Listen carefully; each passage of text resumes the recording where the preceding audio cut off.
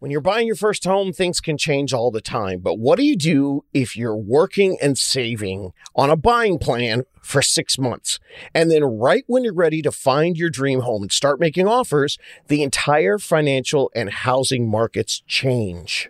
I know most of the time people think that's it, you're screwed. Actually, here's an interview with a listener. You get great tips from David, who started planning and then had to adjust because right when he was ready to buy, suddenly interest rates were a full 2.5% higher and prices were 10% higher.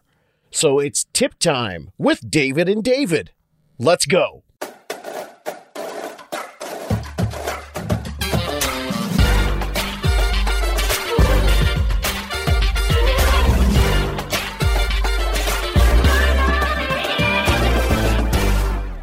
Hello, everybody. Welcome to another edition of Oh My God, This Dude Bought a House. Brought to you by the How to Buy a Home podcast. We're very, very excited to talk to my friend. He's the other David. He's the better David, the East Coast version. David, usually I like to do, instead of a little introduction, because people came here for the information.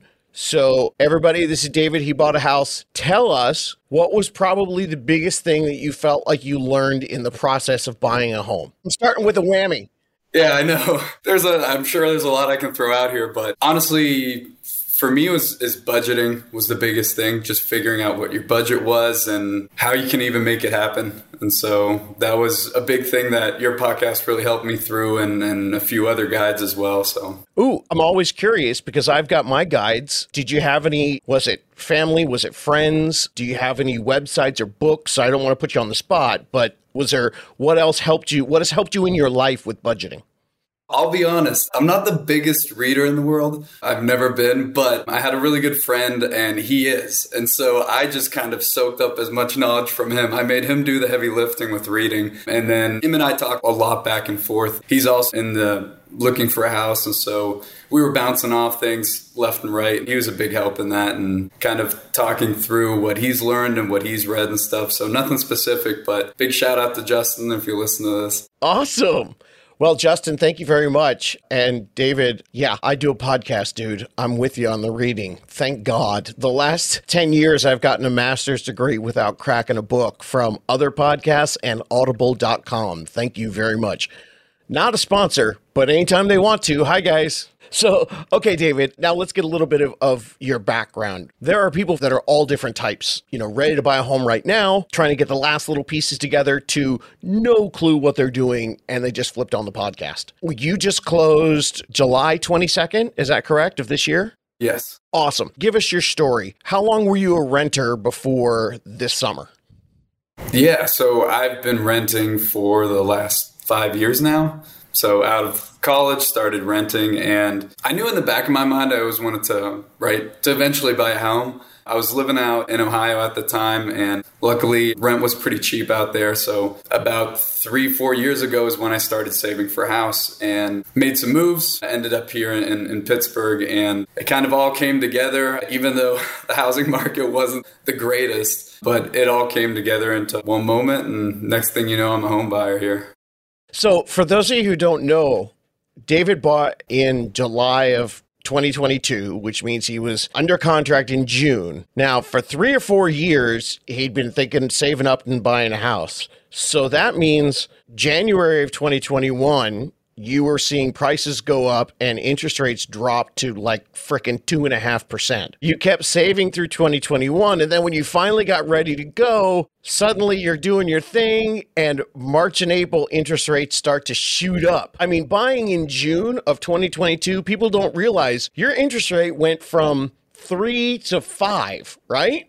Yeah, it went real quick. It's weird. I don't know if I had too much thought behind it or preparation. I just knew I was ready. Luckily, I was in no rush. I was ready to buy a home, but I was in no rush. I still had a lease on an apartment, and if needed, I would just continue renting. So I think that portion helped me in maybe not pulling the trigger on something I wasn't fully ready for. But after checking out a few homes, I was able to find one. And yeah, the interest rates I mean, yeah, they scared me. They're not great. But prices also on the houses were going down. It wasn't like I'm fighting to get my offer even looked at or something like that. So that portion was a lot easier than what I heard was going on previously before that. So even though the interest rates went up, it was easier to negotiate on the house and work with the agents to get something that worked for both myself and the seller.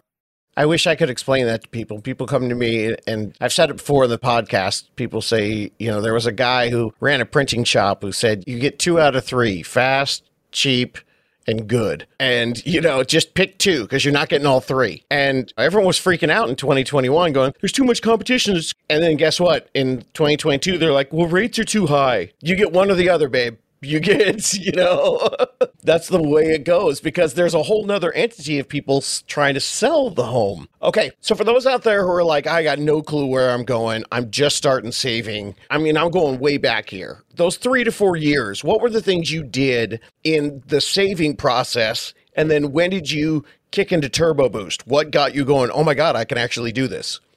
So for me, luckily, I'm a very structured person to begin with. But the biggest thing is just setting a budget and consistency throughout the entire process. Is when you're consistent, at first it doesn't look like much. But after a year or 2 of consistent saving, next thing you know, that's when it starts creeping in where it's like, oh man, you know what? I got some savings. I think I'm getting closer to be able to put a down payment down. I'd say the Turbo Boost really kicked in about maybe a year and a half ago is where I was like, okay, it's game time. Let's start putting more and more away. But yeah, what really kicked it off was just creating a budget, sitting down, figuring out, okay, where am I spending money? Where maybe shouldn't I be spending money? And where can I kind of scrape things together? I know when I first started off, listened to a lot of Dave Ramsey and great getting out of debt with that. I think listening to other people, this sounds terrible, but listening to other people in worse situations motivated me to make sure I didn't maybe get into those same situations they were in. And so that really pushed me to just stay on course, keep budgeting, and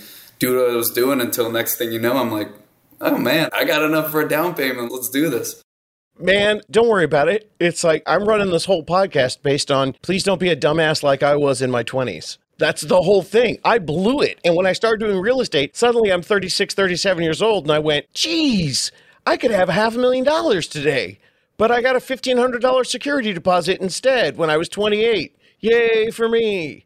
So, okay, let's go back to the specifics. 3 to 4 years ago, getting on a budget, you're a structured guy. What do you use? Like, did you automatic withdrawal from your paycheck? Did you start a separate savings account? Like, let's get into the nitty gritty on that. I didn't have anything automatic. Basically was automatic in the fact that when I got a paycheck, I immediately went in and did a transfer. And the thing is, I always set a minimum. Whether it was like, for example, let's say $500 once a month I would put away. I would always make sure I hit that. Like that was always going in no matter what. And I'd make other things move around and work for me. And then the reason I didn't have it automatic was because then there was some opportunities, maybe some months where I maybe had a little extra to put into it. And so that would kind of not really force my hand, but that would allow me to then maybe put, for example, 700 in. And so making sure I always hit the minimums and then always sprinkling in when I could, that was kind of my game plan for all of those years.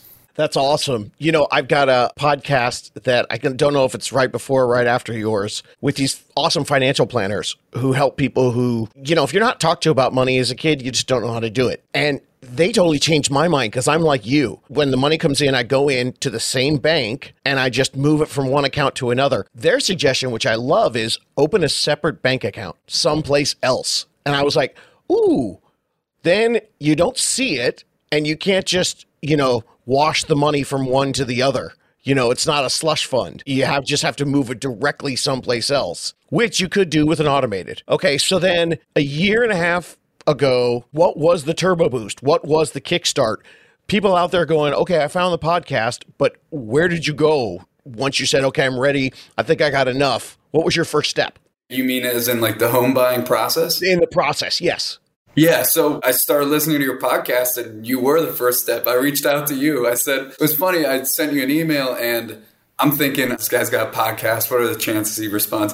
You emailed back, this massive email with all this information. I loved it because I'm an info freak. I want to take in as much as possible and kind of sort it out myself. So I love the fact that you sent all that info and helped me get a real estate agent in the area, a unicorn real estate agent. And shout out to Michael Young for helping me out with that. So that was my first step, is listening to that podcast, talking to not only my buddy Justin, but a lot of other of my friends were actually homeowners already as well. And they also had a lot of good input. So that was kind of the starting point, and that's what really kind of made me go on the offensive. You know, it's like pregnancy or a new car or getting married. You start talking about it with your friends. If they've been through it or whatever, everyone's going to have something to say. So, and I appreciate that. Thank you very much. You know, I love being able to just put the information out and let people decide for themselves. If you need a unicorn, awesome, reach out. If you just want to take all the information and find your own, that's cool. Again, David's unicorn is in Pittsburgh. I'm in Southern California, but his unicorn and I were just in Arizona last week together. And we were talking about the process, and he's glad that the buyers that I send to him and go, hey, you should talk to this person. They're educated and they've started the process. And I love to hear the fact that you got it from the podcast and from other people as well. Okay, let's get into it now. So what happened during the process? What were the learning things that happened through the process that when people come to you now, like you did to your friends, what are you going to share with them? Besides, of course, here's David Sinoni's podcast. Absolutely. Again, for being very informative and budget-based, the closing costs still threw me for a little bit of a loop. So I remember going back, there were several times where I would re-listen to some of your podcasts because, right, I want to be prepared. So I listened to it before it all happens. And then during the process of that section, I would go back to the podcast and listen again and be like, did I forget something? Do I need to pick up on something? So I did that a lot. And closing costs was one that I listened to, I think, several times because there's always a few extra fees or something that you're not including. And so I remember going into the process, I said I had X amount for closing costs, but then I forgot the fees on top of that. And I was simply doing a percentage of whatever I was going to offer on the house. And so I was working with a great lender as well, who I asked a bunch of questions to, and they were more than willing to help. And they provided me with a bunch of different kind of rundowns of what the fees would look like. And I'm glad they did, because the first time I got one, I'm like, this is way more than I actually have for closing costs. And then it was because all the fees, I had completely forgot about it. So I went back through, listened to your podcast again, had to learn a little more about that. Otherwise, I'm trying to... You're not the only one, David. Yeah. Let me tell you, I'm interrupting you because everybody, closing costs, just like the closing date is fluid. Closing costs, forget it. If you Google it, you'll see 2% to 5%. That's a big difference. So I just tell people, save 4 or 5%. What's the worst thing you can do? Have extra money to fix up the house when you move in. And the reason is because the fees are set, but there are so many different things. Like the big one, you pay however many days are in the month that you close. So if you close on the 10th, you pay 10 days with your closing costs, but you don't pay from the 11th to the 30th, and then you don't pay the next month until the end of the month. So you really get like 7-8 weeks where you don't have a mortgage payment. But if you close on the 28th, part of your closing costs will be almost a full mortgage payment because you're paying all 28 days. That's just the way it goes. And then the taxes, you could pay, depending on what state you're in, you might be paying 5 months of taxes ahead of time. That's a big chunk of change. So I'm so glad you said that. And David, I reread financial books all the time that I read when I was 30, because guess what? I didn't understand what they were talking about when they were, talking about what to do when your kids are college aged or, transferring your retirement funds from one to another. I didn't even have one when I read the book the first time. So re-listening is important. So, okay, closing costs. any other parts of looking for the homes, the home inspection process, anything under the contract that you would share with if your brother came or your sister and said, I'm buying a house, what should I know? So honestly, this is a big recommendation of mine is my agent was great. And again, I asked during the entire process, I asked a bunch of questions and I was fine with that, right? I want all my answers or questions answered. So with my agent, they were more than willing to answer any questions I had. There's several times where I called them all the time. I was texting them, asking questions where I could. The lender was also really great in answering all the questions. So real quick, as a side note, for me, a big thing is having people that are very responsive. That's really important to me. And so that was a really important process throughout that. And so my agent, they recommended several different inspectors they've worked with that were good. And I did write a little vetting of them as well and picked the one I liked. And again, the process was honestly very smooth. I'd say my biggest thing is if you want a smooth process, there's no dumb questions. I mean, you're most likely your biggest purchase of your life. Ask away, I think. I don't know about, my agent may say otherwise, but I always say ask away, whether it's loan partner you're using or your agent or the inspectors. And I was doing the same thing when I was in there during the home inspection, asking all these questions I could just to get as much information out as possible. So luckily, there wasn't too many surprises or anything that really scared me or something because I had a really good team around me that was more than willing to answer anything I had. So that would be my biggest kind of comment on the whole process. So yeah. You know, I tell people all the time, I have clients that have said to me, hey, like, what's with all the email? Can you guys just text me? And so understanding the way that the people communicate is very important. And, you know, I might not, when I'm working with someone, I might not be available during the day, but I can respond to a text via email in the middle of the night. And it is very important to make sure you find someone like you can't feel like you're bothering them. Like I will text people a week after we close the deal and we're like, I miss you. We used to talk every day, like 6 times a day. But that's the important part is to have that relationship and have those other people to lean on. And I'm glad you felt comfortable. And it's funny because you're a very prepared individual, I can tell, yet you still asked all the questions. Sometimes I'm looking at people going, you want to ask a question now? You really should. And they're just like, no, it's fine. And like, don't call me in a month then and tell me you don't like this house, you know? Yeah. Going back to your question of like, what do I felt like I could tell others? I was in an interesting situation where my girlfriend was in the process of also purchasing a home. And then my parents were in the process of selling a home. And so it all kind of happened after I had closed. I felt really cool. I was always like, yeah, I can help you out with this. I know how this process works. And then with my parents, it was kind of on the other side of them selling. I kind of had the buyer's mentality, so I knew kind of what to look for and talk them through it. Luckily, again, both of them had good agents as well that worked with them. But yeah, you learn a lot during the process. My biggest thing was just reading contracts and making sure closing costs are where you want them to be. Because ultimately, at the end of the day, and inspection is really important. I would say those two things are the big things, closing costs and inspections, because at the end of the day, when you sign those papers, right, you fork over the money for it. It's the closing costs that you want to make sure are good, and the inspection was as good as it could be. There's always issues that it may not catch, but you want to make sure you're asking the right questions during those two processes, because those are, right, it's the money and how good the house is. To me, that's the two most important things during the process. You don't want to mess up on those. So yeah, ask all the questions there and you'll learn a lot. And of course, listen to the podcast. There's plenty of episodes on all the aspects of those. I think the one thing that really freaks me out when I'm working with buyers is when they ask me for different inspectors and they ask me how much they cost. And I'm like, that's the last thing you should be thinking about. They're all going to be within $100, $200 of each other. Pick the one that you feel like you're going to get the most information from and that's going to work for you. So, okay, you're in. It hasn't been too long in the house. Give us the update so far. How you feeling not being a renter right now?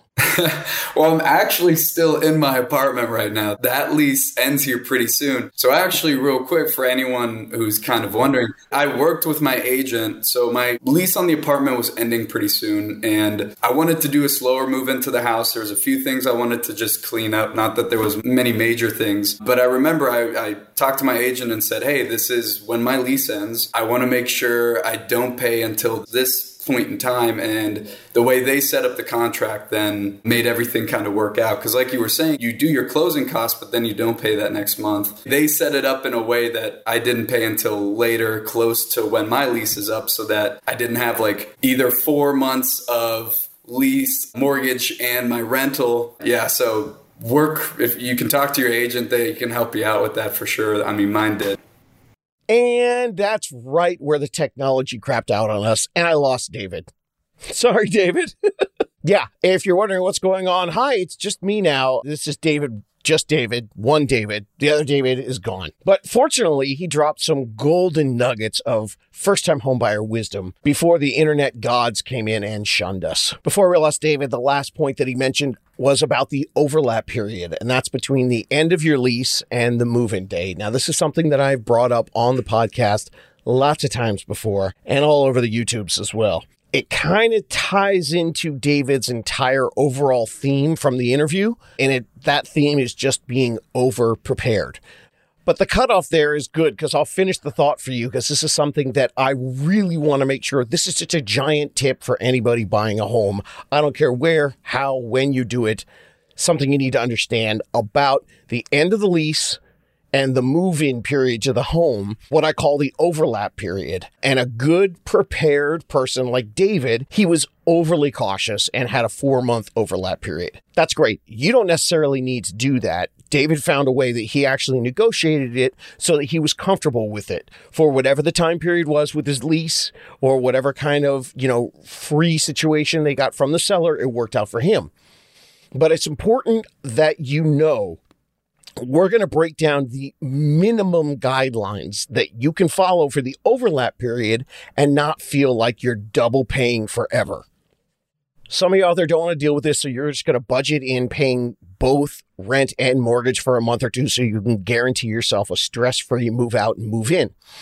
And that's good, because any of you know, if you've ever ordered anything online as a pre-order, a book, a phone, a t-shirt, the delivery date can often be fluid. Of when you actually get it might not be exactly what they thought it was. It's an estimation for sure, not a guarantee. But if you fully cheapskate out and you try to get your last day of renting to be your first day of owning, you could be homeless if things don't work out perfectly, and your stuff from your apartment could all be in the back of your buddy's truck while you wait for your home to actually officially close. But I have good news. You don't have to budget too much to make sure that you got time. The first thing I will recommend that you do is budget for a minimum overlap of 1 month. All right. Now, look, don't freak out if you're, penny pincher McFrugal. I do not recommend that you're trying to spend the last day of your apartment to be the exact same day of the first closing day of your home, but you might not have to double pay, especially when you understand how it all works. Yeah, this is really good news for you stingy Von Misers out there. By the way, I looked up miser in the thesaurus, and it gave me this other definition, the word skinflint. Yeah. Apparently, skinflint is a real word that means a person who would save, gain, or extort money by any means. So go ahead, drop that one in conversation with your friends. See how that goes over.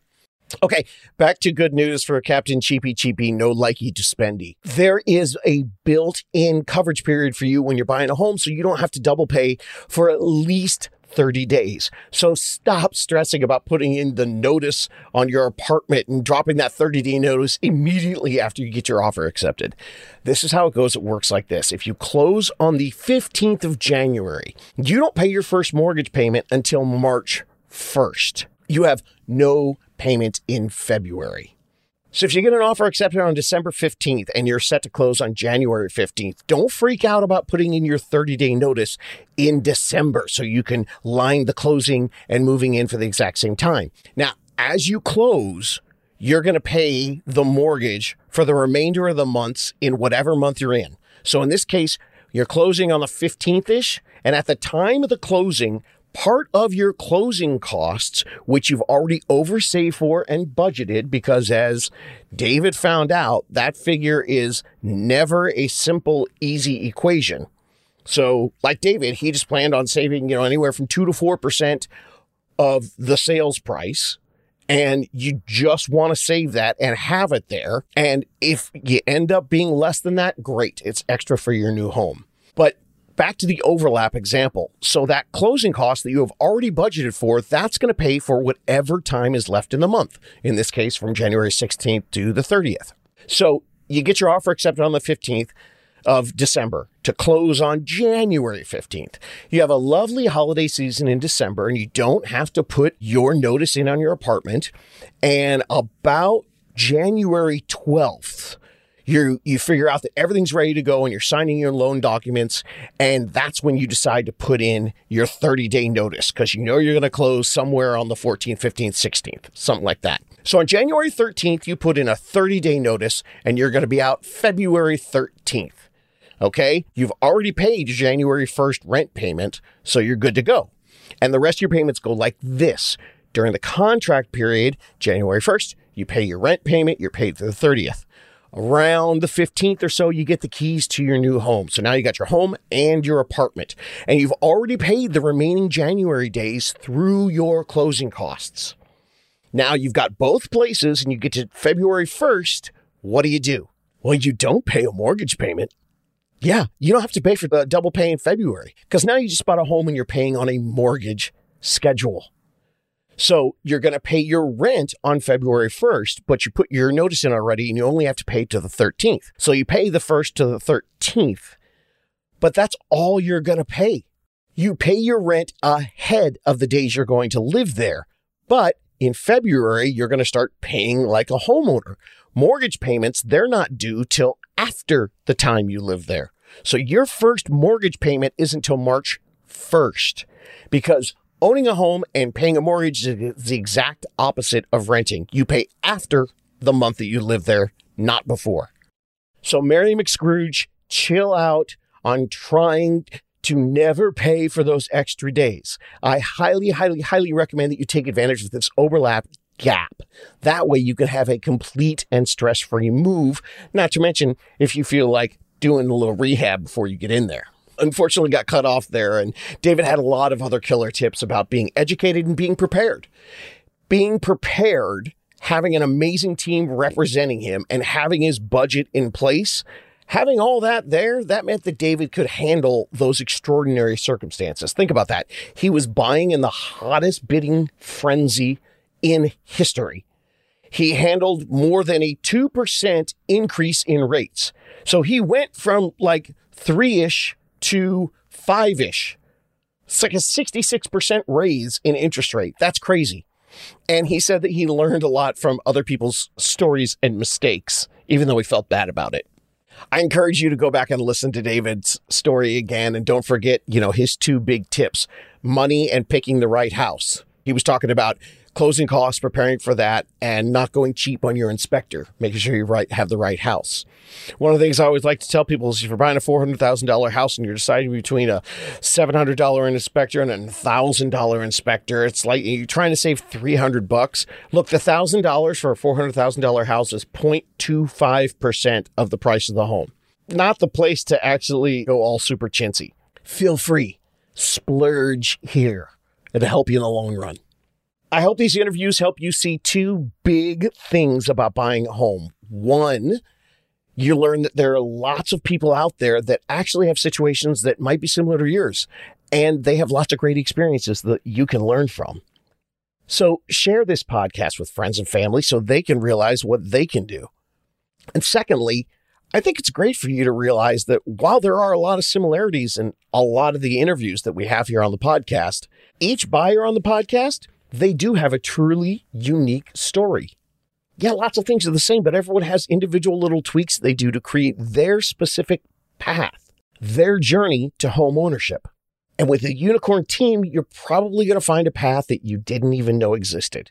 So take action, get planning, and you can do this.